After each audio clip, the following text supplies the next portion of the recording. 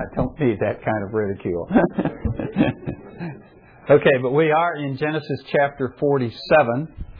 And when we last talked together on this chapter, we were looking at kind of the middle of the chapter. We were looking, I think we picked it up in about, about verse 13 or so, and went down through verse 26, looking at the story of the famine. We kind of returned to the whole issue of the famine in Egypt and looked at how Joseph administered that situation. And so that's what we looked at a couple weeks ago, and we'll review that here in just a minute. And then today I want to pick up with verse 27 and finish the chapter. There's just 5 verses there, but there's actually quite a bit to talk about in those 5 verses. So, but let's see if we can kind of prime the pump and go back a couple weeks and try and remember what are some of the things that we talked about in those verses where we discussed Joseph's administration of the famine situation in Egypt.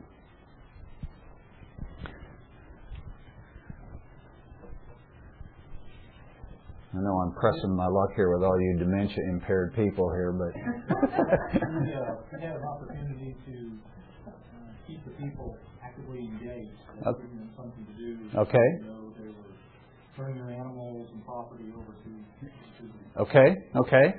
So as the people came to Joseph, needing food, they'd already spent all their money because of the famine. They'd exhausted all of their financial resources, so they came to Joseph and they just apparently just asked for a handout, but Joseph declined to give them a handout, and instead, what did he suggest to them, or what proposition did he make? Okay. He asked them, or he told them, "You give me your livestock, and I'll give you food." And I suggested to you that is not as exploitive as it might appear to be on the surface. Why is this actually advantageous for them to give him their livestock in exchange for food? What are the advantages of that? They can't take care of them. They can't feed them. It still gives them a sense that they're not just living on the dole, so to speak, but they're actually doing something. They're contributing something to their own well-being. They cannot take care of their livestock. And then, of course, what would be the other advantage of giving the livestock to Joseph? Or to Pharaoh, actually. They're not really in debt to him. Okay, they're not in debt to him. But the actual... Oh, go ahead. They can turn it into food. It keeps food alive. Okay. It keeps them alive. And the other thing is, it keeps the livestock alive. So when the famine is over, there's going to be some livestock to go back out and till the ground and that sort of thing. The livestock are still going to be alive. So it actually was a very wise offer on the part of Joseph, and served to be an advantage not only to Pharaoh, which is pretty conspicuous, but also as an advantage to the people who are struggling at this point. Okay. Well, then they used all of their livestock, and they came back to Joseph again, but by this time they know that Joseph's not inclined to just give them a handout. So this time when they come back to Joseph and they say, "Well, our money's gone and our livestock's gone," then what do?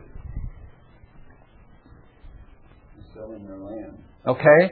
They sell their land and what else? And themselves. Okay. So basically they're making an offer to become Pharaoh's slaves. Okay. And Joseph agrees to this offer. He takes their land and he takes them as slaves of Pharaoh.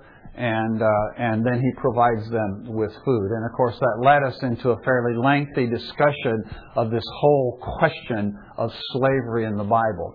What are some of the things that we observed about that you remember? It's not like the slavery of the South. Okay. It's different. Now that's not to say that in the Old Testament and in the ancient Near East that there weren't incidences and times and situations where there was highly exploitive slavery going on, like we had in the South or in the Caribbean, during the earlier part of our own history.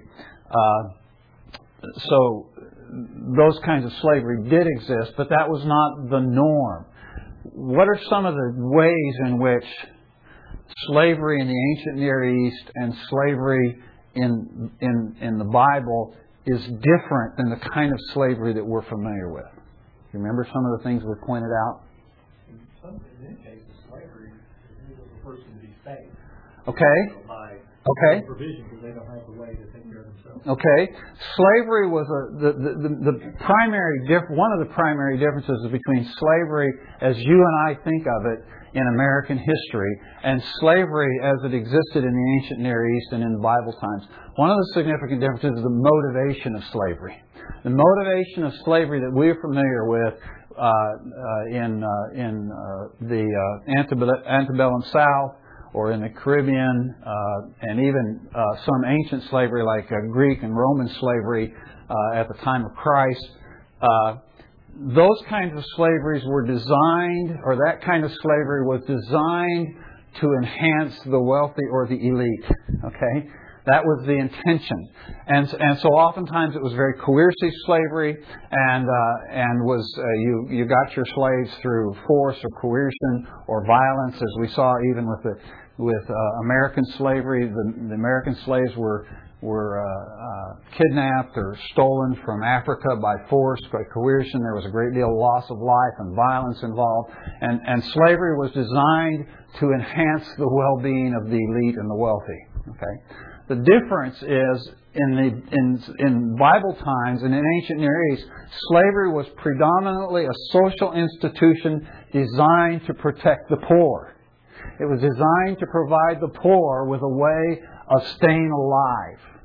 And so when we wrestle with the question of why did God not openly condemn slavery in the Bible? Why did God not prohibit slavery in the Bible? The reason is because had He condemned it or prohibited it, it would have resulted in the deaths of millions of people who otherwise their lives were preserved because there was this social institution within this patriarchal tribal culture, the only social institution that guaranteed that people who were really poor and were facing starvation had some means of escape from that, whereby they could live and eat and do somewhat better. So that's one of the primary differences between the slavery that most of the slavery that we encounter in ancient history as opposed to slavery that we're familiar with in our more recent histories.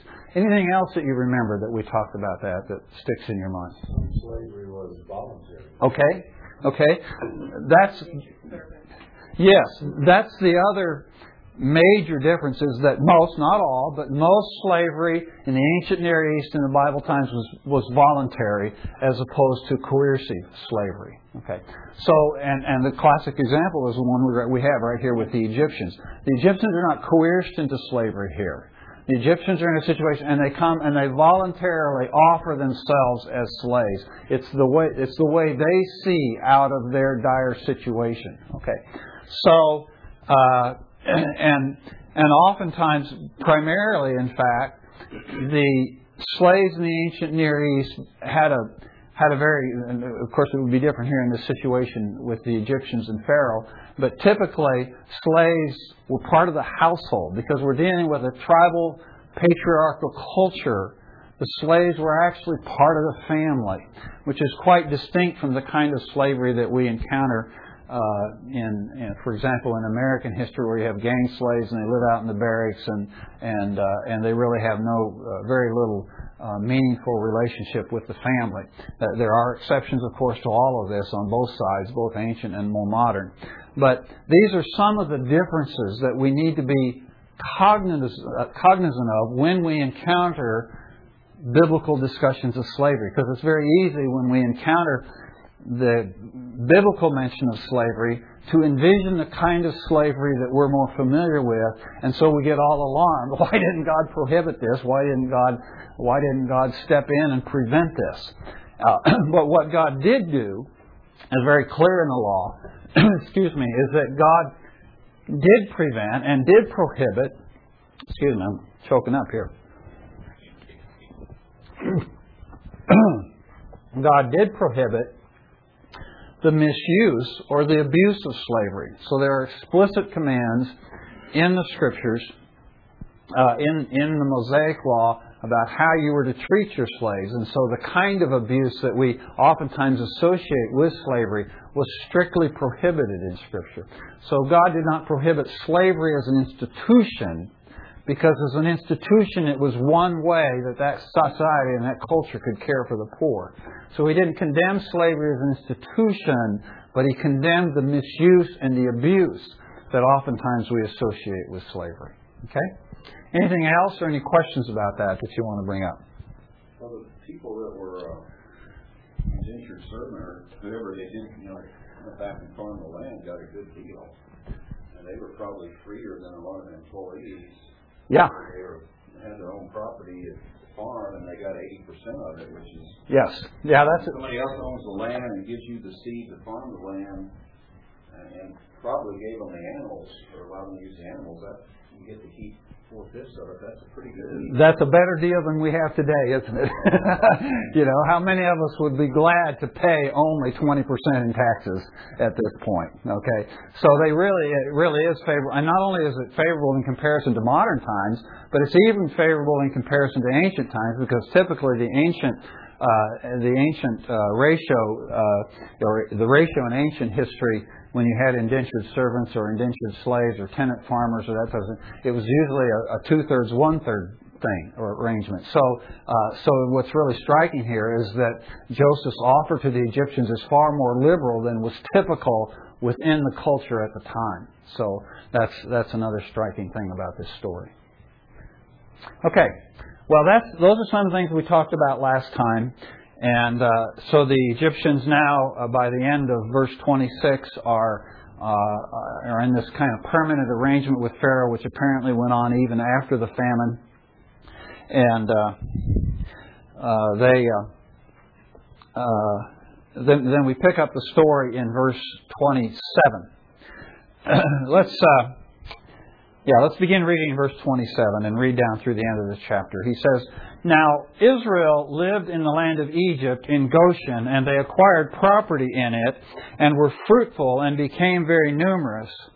Jacob lived in the land of Egypt 17 years, so the length of Jacob's life was 147 years. When the time for Israel to die drew near, he called his son Joseph and said to him, 'Please, if I have found favor in your sight, place now your hand under my thigh and deal with me in kindness and faithfulness. Please do not bury me in Egypt. But when I lie down with my fathers, you shall carry me out of Egypt and bury me in their burial place.' And he said, 'I will do as you have said.' He said, 'Swear to me.' So he swore to him. Then Israel bowed in worship at the head of the bed." Okay. Well, we transition quite quickly here from this whole story of the famine and the condition of the Egyptians in the context of this famine. We transition now to looking first in verse 27 at the story of the comparison of the condition of the children of Israel in Egypt at about this same time.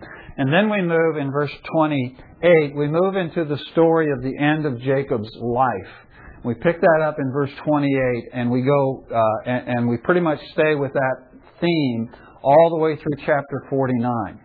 And we're going to, over this next couple chapters, beginning here and then through chapters 48 and 49, we're going to pick up three distinct events or occurrences in the life of Jacob related to the end of his life. And each one of these, in its own way, expresses to us the faith of Jacob at the end of his life. So the first one of them here is the request that we just read about, where Jacob makes this request to Joseph about where he would be buried. And he has Joseph pledge or make an oath that he will take him back and bury him in Canaan. That's the first. Then in chapter 48, we have the story of the encounter of Jacob with Joseph's sons, with his grandsons, Manasseh and Ephraim. Okay, the entire chapter 48 is devoted to Jacob's blessing actually his adoption of the two grandsons of Joseph as his own sons, and then of his blessing them. Okay, so that's the second kind of end-life event that we see in the life of Jacob. And then the third is chapter 49, where we have the detailed prophecies regarding each one of the 12 sons of Jacob, where Jacob prophesies concerning every one of his 12 sons, not including Ephraim and Manasseh, who he adopted in chapter 48. So we're going to be looking over the next few weeks, as we're reaching now the end of our study of Genesis, we're going to be looking at this closing out of the life of Jacob and the significance of these three events: the request for burial, the blessing of the sons of Joseph, and the prophecies concerning his own sons in chapter 49. Those are the things we're going to be looking at. And the thing that's so striking about this is that the theme that is woven through these three events is the theme of Jacob's faith. Okay, that's the real issue that's being illustrated here. Or one of the real issues that's being demonstrated here is Jacob's faith at the end of his life. And what strikes me about these three events is how much we have seen a change in Jacob. That Jacob he's always been a man of faith, and he's always wanted God's blessing, and he sought God's blessing, and he's always, generally speaking, we think of him as a patriarch and as a man of faith, but he was obviously a man with clay feet that probably went all the way up to his neck, but he stumbles, he falls, he fails many times. And so what happens over a period of time is you see that it looks like Jacob becomes rather fatalistic. Okay, so we have that comment that he makes to Pharaoh, where he says, the days of my life have been few and unpleasant. Okay, and we see the kind of several repeated comments he makes about dying. When he's still back in Canaan before he comes to Egypt. And it's just kind of like, if this happens or this happens, it's going to be the end. I'm just going to die. And there's kind of this fatalistic outlook that kind of pervades Jacob's life. He's kind of like, if you're familiar with the Chronicles of Narnia, he's kind of like Puddleglum, okay? And so what's striking then, when we come to the end of chapter 47 and the next couple chapters, is we see a totally different picture of Jacob. We see a picture of a man who is filled with hope and expectation of the future. And that's encouraging to me. Because no matter how much I stumble along in life, I want to know that at the end of my life, I'm going to be a man who is filled with hope and with expectation and with faith, and who transfers that hope and expectation onto the younger generation. And that's what we see Jacob doing here at the end of his life. So we have these kind of two elements in these few verses that we've looked at. The discussion of Israel and the condition of Israel in Egypt during and after the famine, and then the beginning of the stories of Jacob's end-of-life experiences. But first of all, we have this verse 27, which just very briefly discusses the condition of the children of Israel in Egypt. Now, as you read that, verse 27, he says, "Now Israel lived in the land of Egypt in Goshen, and they acquired property in it, and they were fruitful and became very numerous." As you read that verse, what strikes you as you read that verse? Better than the Egyptians. Okay, that's the first thing that jumps off the page for you. Particularly, we made a break here. We did this study on the Egyptian a couple of weeks ago, so we made a break. But you read that, and the first thing that jumps out at you is they're doing a whole lot better than the Egyptians. You got these foreigners that come in from Canaan, okay, and they're plopped down here in Goshen, and they're kind of living high on the hog. Okay, they've got a cushy situation. The Egyptians are selling their land to Joseph, or to Pharaoh through Joseph. Meanwhile, Joseph is seeing to it that his family can acquire land. So while the Egyptians are losing their land, the Israelites are acquiring the land of the Egyptians. Okay? So they're acquiring land and they're becoming fruitful. It says they're becoming very numerous. Now, this really is striking when we think about it and we read that, and you may not really dawn on you how numerous they're becoming. But if you'll flip over just a few pages to Exodus chapter 1, in fact, I might just do that real quick, just read Exodus chapter 1 in verse 7, it says, "But the sons of Israel were fruitful and increased greatly and multiplied and became exceedingly mighty, so that the land was filled with them. Now a new king arose over Egypt who did not know Joseph. He said to his people, 'Behold, the people of the sons of Israel are more and mightier than we.'" So what we see is not just that they're being fruitful, but they're being more fruitful. They're having more descendants. They're having more children than are the Egyptians.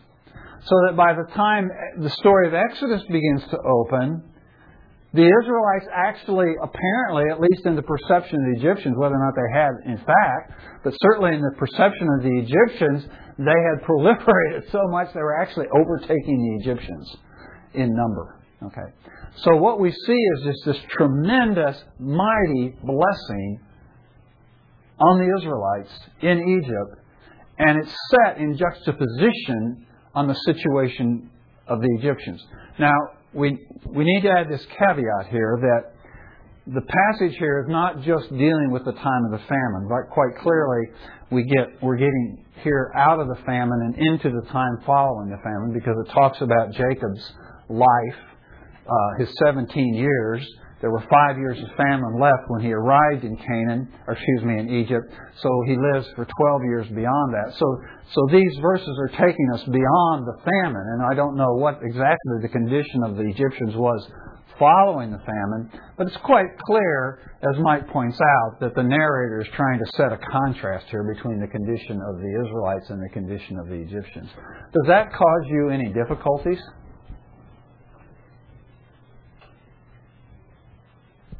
And obviously the implication of the question is it ought to if it doesn't. Does it cause you any difficulty when you see the children of Israel prospering and doing so well while the Egyptians are struggling? Really? I mean, the only difficulty maybe Joseph was partial to them, but I don't know. You wonder, okay, was Goshen somewhat immune from the famine? Because it was better land, but I think the main thing that doesn't cause me difficulty is, God planned a blessing on them. Okay. He probably caused it to rain once in a while, and he told them they would prosper, so they're prospering. Okay. Quite clearly, what's going on here is the blessing of God. This is the fulfillment of the promise that God made to Jacob when he came out of Israel. Came out of Canaan, and he stopped at Beersheba. And when he stopped at Beersheba on his way to Egypt, God made a promise that they were going to prosper. So this is quite clearly the blessing of God.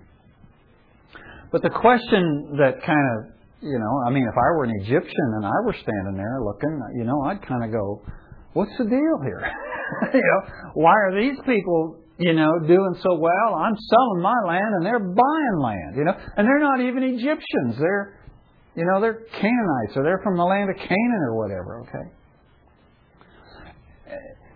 And so I guess the question that comes to my mind, maybe I'm the only one that thinks this way, but I'm going, is God prejudiced here? Is there, is God showing some favoritism here towards the children of Israel? And is this right? Is this just for God to treat the children of Israel? I mean, they haven't done anything. Why is He treating them this way, and He's letting the Egyptians struggle as they're struggling?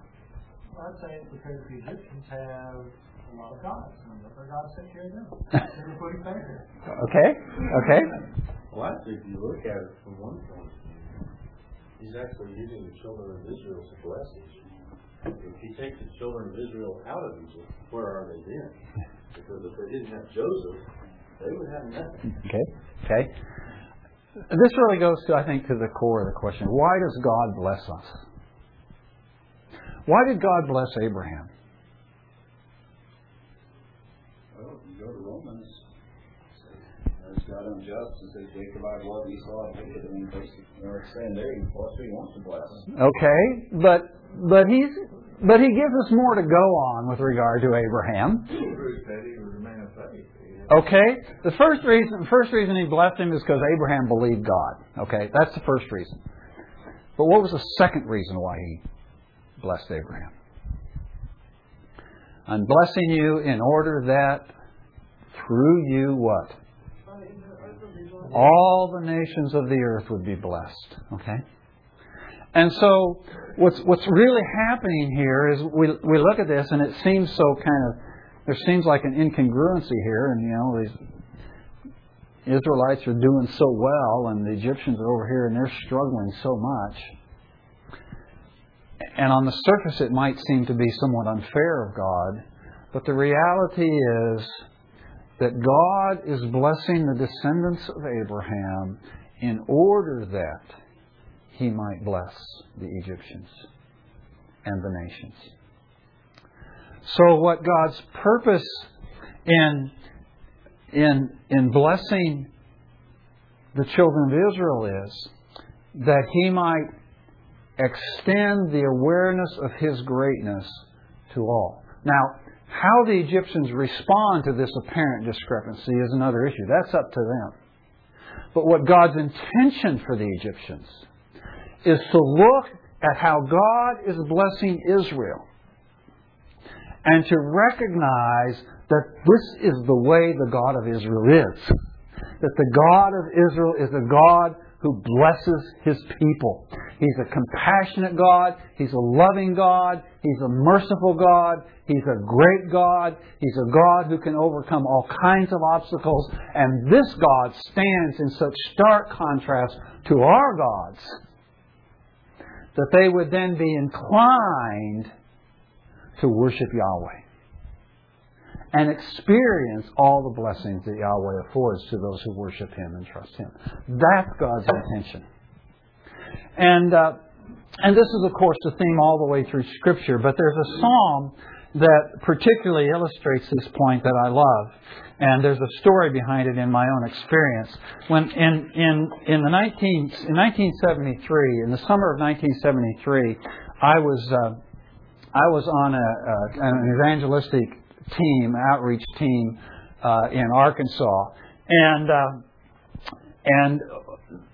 I was, of course, at that point a young man, unlike I am today, and there was a young woman who was also on this team, and over the course of the summer we began to conclude that the Lord might have intentions for us, to get married. And I was pretty excited about that. I thought this was going to be a pretty good deal for me, And so I was thinking about all the blessings of being married and of being married to this particular woman, young woman. And I was trying to determine, is this God's will for my life? And I just kept thinking, of all the bennies of this.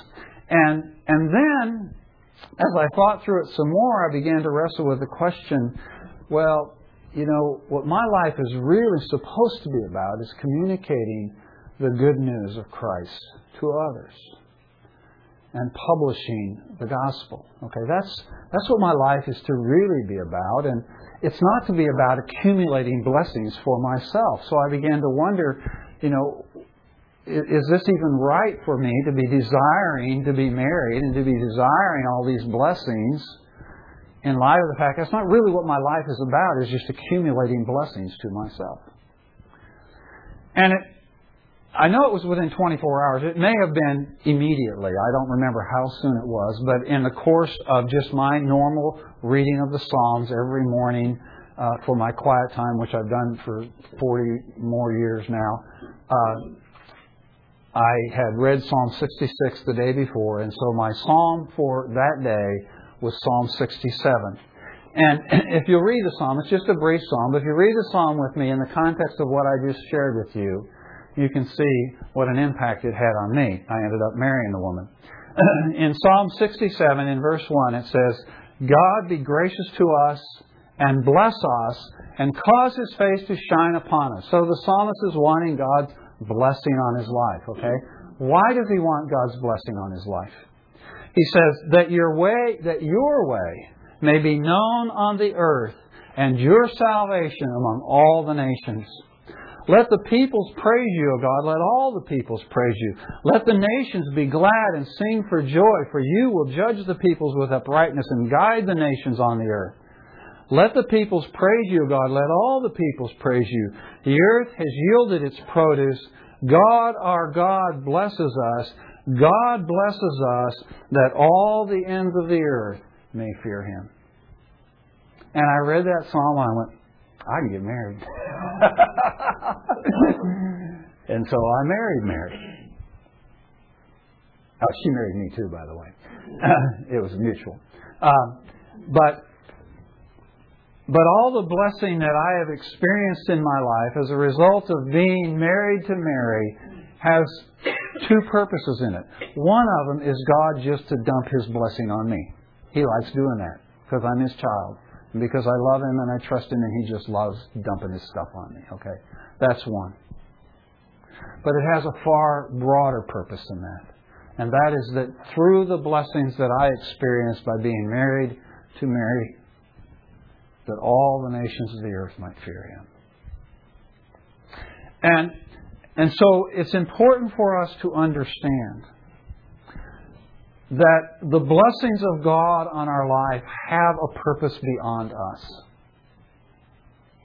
All the blessings that we experience in life, we need to look at them in the context of God's greater purpose.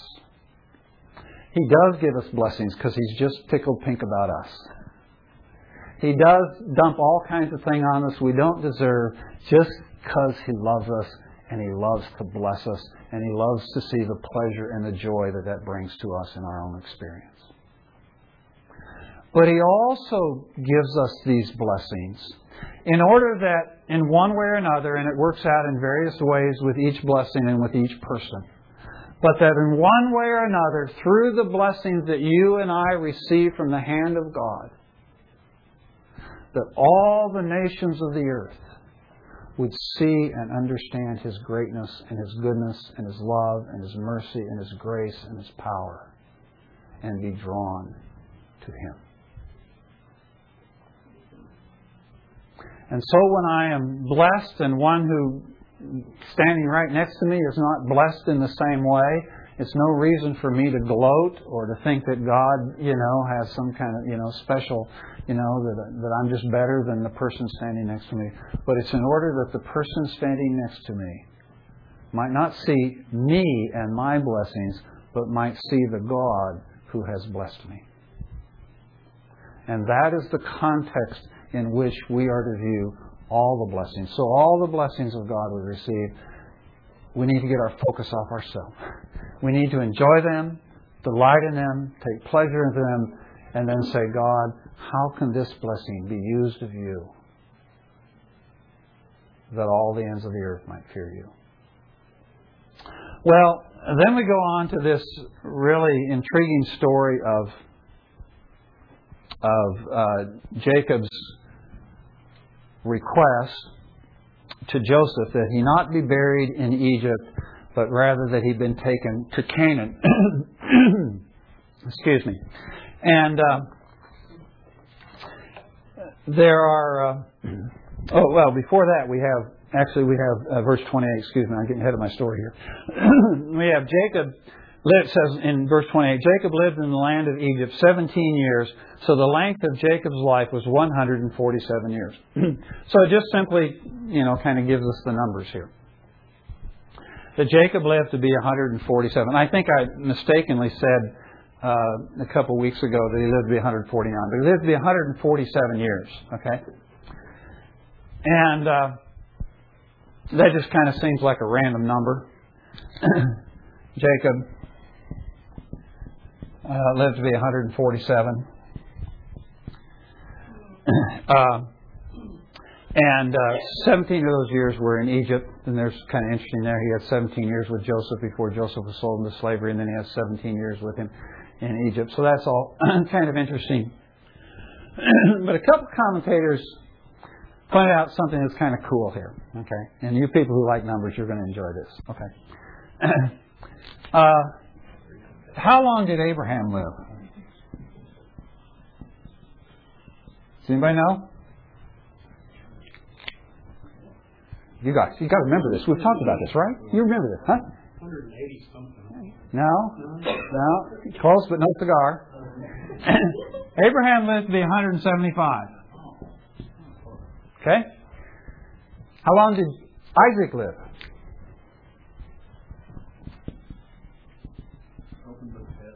Open book test. Yeah, you can look. You can look. You remember? 180. 180 years. Okay? Isn't that cool? Don't you like that? Mike's going, huh? Yeah. What's the relationship between these numbers? Yeah, there is no relationship between those numbers. Well, you're right, there isn't. They all start with one. Okay.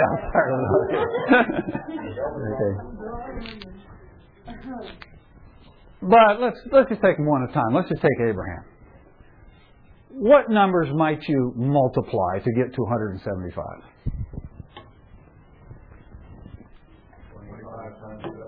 25 times 7. And how do you get to 25?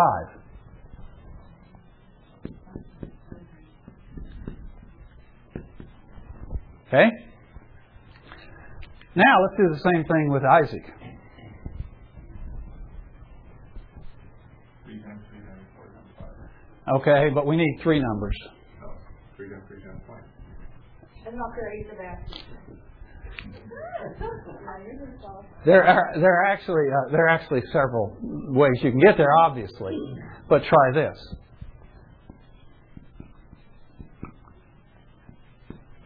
Right? Okay. Now using that, what should be our formula for Jacob? 7 is somewhere. 7 times 7 times 3.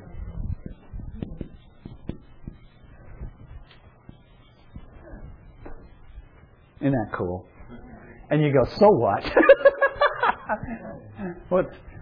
Well, you know, I don't know if there's a so what, but a couple commentators do mention this, and the suggestion is that it could be just a rhetorical tool to illustrate how God is working behind the scenes in ways that we don't anticipate.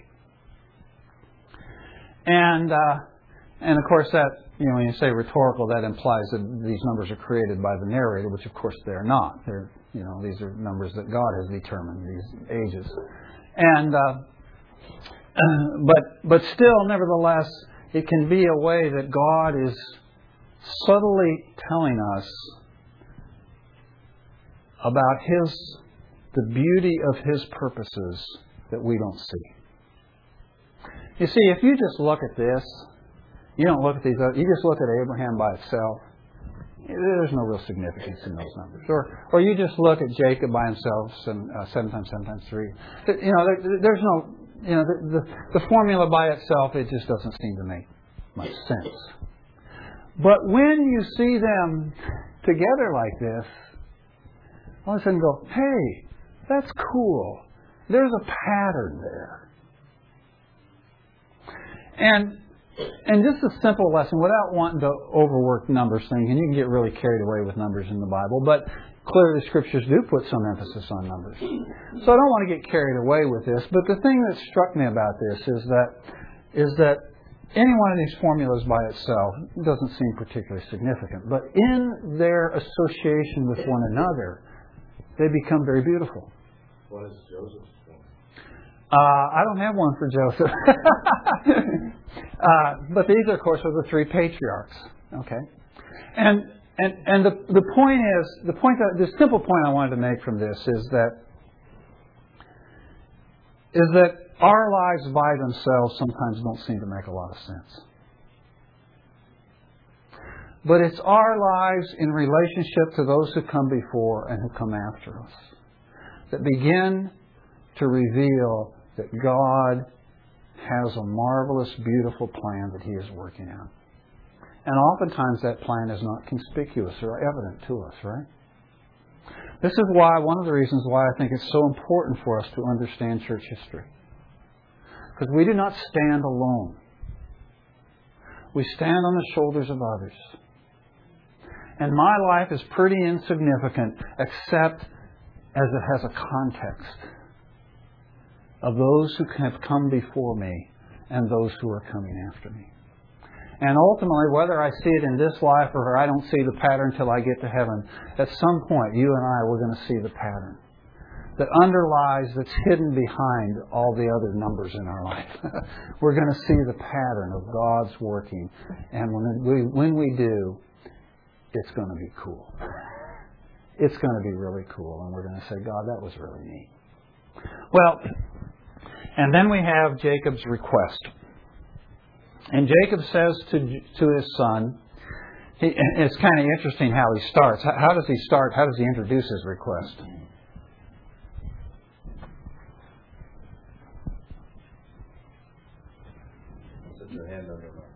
Before that, how does he introduce it? If I have found favor in your sight. Does anything strike you about that? He's talking to his son. Okay, this is the way a lesser approaches a greater and asks for a favor, right? This is the way a servant would approach a king. Okay, if I have found favor in your sight, and we see that several times actually in the book of Genesis, where somebody comes to a greater and says, "If I found favor in your sight." Okay. But here it's the father asking the son, if I found favor in your sight. And so what it is really is this is just one more evidence of the fulfillment of Joseph's dreams, right? It's just one more sign that even now his father recognizes that God has done this thing that Joseph dreamed about so many, many years before. So he calls his son to him, presumably because he's too frail at this point to travel himself. He calls his son to him and he says, "If I have found favor in your son, place your hand under my thigh and deal with me in kindness and faithfulness." And then he asks him to make this vow. Now, he says, "Put your hand under my thigh." Okay, now we've encountered this type of a vow before. Do you remember where? Abraham's servant? Yes, exactly. When Abraham wanted to send his servant to find a bride for Isaac, he made him swear a vow that he would not take a daughter from the daughters of Canaan, and so he had him put his hand under his thigh. Those are the only two places we have that gesture. Okay, and it's a euphemism. It's a way of saying it that doesn't make us uncomfortable. He's saying, "Put your hand on my private parts." Okay, that's what he's saying. Okay, and the significance of it is we only have it in the cases of these two patriarchs. Okay, that this type of a vow is used, and it's in some ways similar to when we today put our hand on the Bible, which we don't do anymore. But you make a vow, you put your hand on the Bible. Okay, and the idea is what you're doing when you put your hand on the Bible and say something or make a promise or make a vow. The idea is you are associating what you are about to say with the truthfulness and the veracity of God's Word. Okay, so that's what Jacob is asking Joseph to do, because the private parts, if you will, under the thigh of the patriarchs represents what?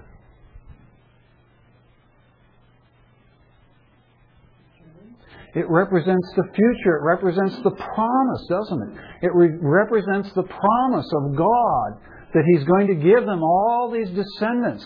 And through this descendant, the ultimate seed of the woman would come, the Messiah. So all the promise is wrapped up in this idea of the progenitive power of the patriarchs. Okay? And so what Jacob is saying to Joseph is, I want you to make a vow keeping in mind the promises of God. So even though it makes us uncomfortable to think about it, because it's kind of very, weird. Okay, we don't do this nowadays, thankfully. Okay. Apparently it wasn't done very often in Scripture either. These are the only 2 times we have. Okay. But in both cases it has to do with a person making a vow or a promise in view of the promises of God, the faithfulness of God, and the covenant of God. And so Jacob is saying to his son, the vow that I want you to make is a vow that has to do with the things that God has promised me. And I said that this event and the subsequent 2 events that we're going to look at, chapter 48 and chapter 49, I said these have to do with Jacob's faith. How do I know that? Because Hebrews tells us that it did. In Hebrews chapter 11, the writer of Hebrews refers, in verse 21, he refers to 2 of these 3 events in reverse order.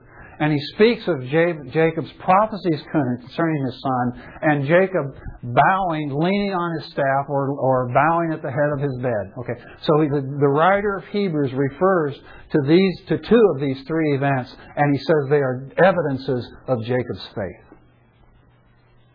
So as we look at this little incident here of him requesting where he's going to be buried, about where he wants to be buried, what's in view here is Jacob's faith in the promises of God. And there are 2 aspects to Jacob's request. What are the 2 aspects? What are the 2 things he asked him to do? First, don't bury you in Egypt. Get me out of Egypt. Okay. Don't bury me in Egypt. And the second request is what? To bury me in the cave of Machpelah. Okay. To bury me in the place where Abraham and Sarah and Isaac and Rebekah and Leah are all buried. Rachel, of course, was buried in transit near Bethlehem. But the others are all buried at the cave of Machpelah, there by the Oaks of Mamre, by Hebron. Okay, what is today Hebron?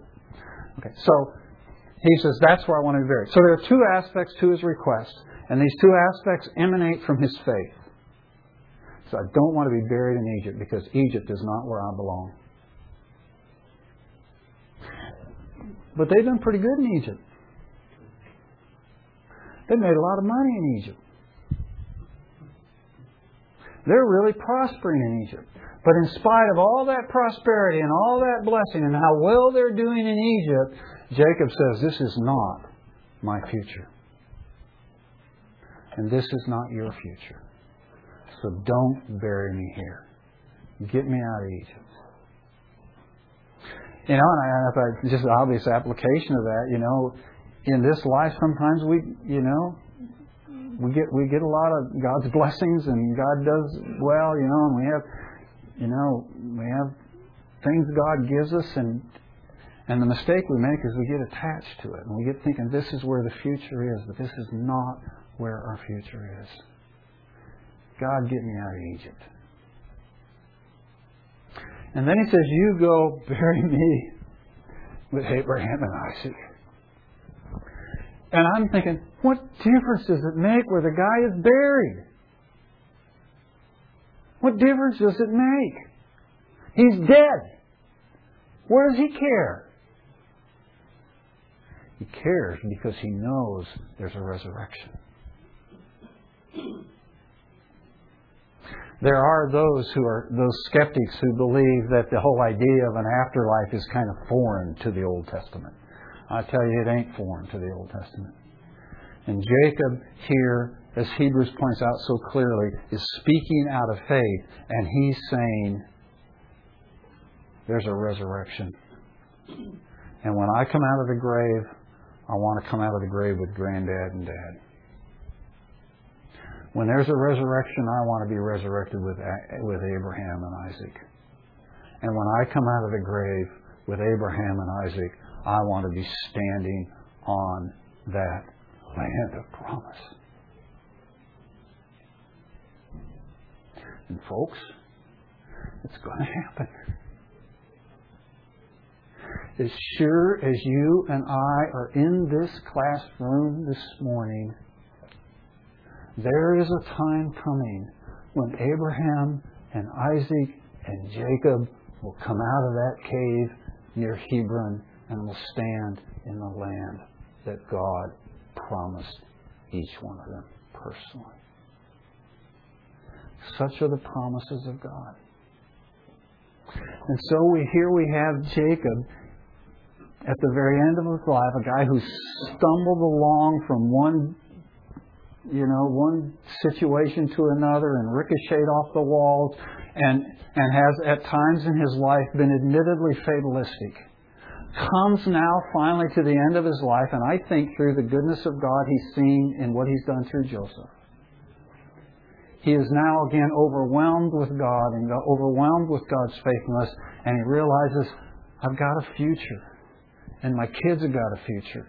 And my grandkids have got a future. And that's what all the next couple chapters is going to be about. It's going to be about the future of Jacob and the future of his children and the future of his grandchildren on for generations after generations after generations. And this is Jacob's mentality at the end of his life. What's going to be the mentality at the end of your life? What's going to be the mentality of your life? Am I going to be filled with hope for the future? We look around us and we see all the stuff that's going around in the world around us. We get real pessimistic, right? That is not how God wants us thinking. He doesn't want us living in fear, and He doesn't want us living in pessimism. He wants us living in hope and expectation and joy and anticipation of the future because we have the promises of God. And I don't know what all lies between here and the ultimate fulfillment of those promises, and some of it might be very ugly, but what God wants of us is to be focused on that future. And not only to be focused on that future, but what strikes me is that when Joseph comes to die, as we will see in chapter 50, he makes the same request Jacob made. Take me back home, bear me back home.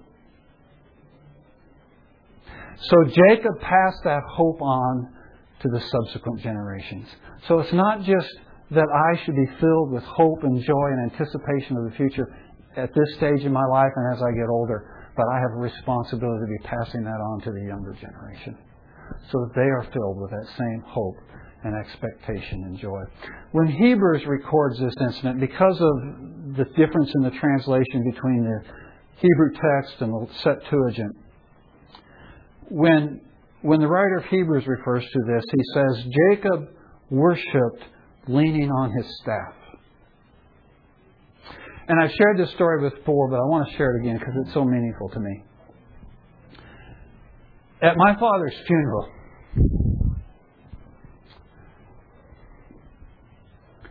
about 5 years ago, they had moved to Lawrence, Kansas about a year before, and so they were living in Lawrence. And there was a gentleman in the chapel that my father was attending that last year of his life. There's a gentleman, a friend of mine, who's about my age, and he stood up at the funeral and he shared how his father was a friend of my father's, and they were both about the same age, of course. And he shared how one Sunday he was at church, and he went back into the men's room, and he said, there were Don and Fred. Fred was my father. Don was his father. He says, there were Don and Fred. They're both standing there in the bathroom, and they were both leaning on their canes and talking about the Lord. And he said, when I saw that, I thought of that verse in Hebrews, that at the end of Jacob's life, he worshipped leaning on his staff. And as Phil shared that during the funeral, I remembered the last time I saw my dad 2 weeks before. We'd been up for a. He and my second mom, my first mom had died, and so he got remarried, and we had celebrated their 20th anniversary just 2 weeks before he passed away. And so I was up there for the 20th anniversary celebration, and at the end, we were getting ready to come back to Norman and sort of loading up the kids and everything. And we went over to his house and just to say goodbye, and we come in the living room there, and Dad says, let's pray. And so my father stands there and prayed for his kids, prayed for his grandkids, leaning on his staff. And as Phil shared that story about the bathroom at the funeral, that's the image that comes to my mind. The last thing I remember of my dad is a man of faith. praying for his kids and his grandkids, leaning on his staff, just like Jacob. We're not old folks yet. If we feel like it, we're not old folks yet. But, we're starting to think about that point in our life. One of the things we need to think about as we approach that point in our lives is we need to think about this example of Jacob. I want to be like that. I want to be a man at the end of my life who is imparting hope and expectation and faith into my children and my grandchildren and their children after them. Okay? Well, next week we'll go into the story of Joseph's kids.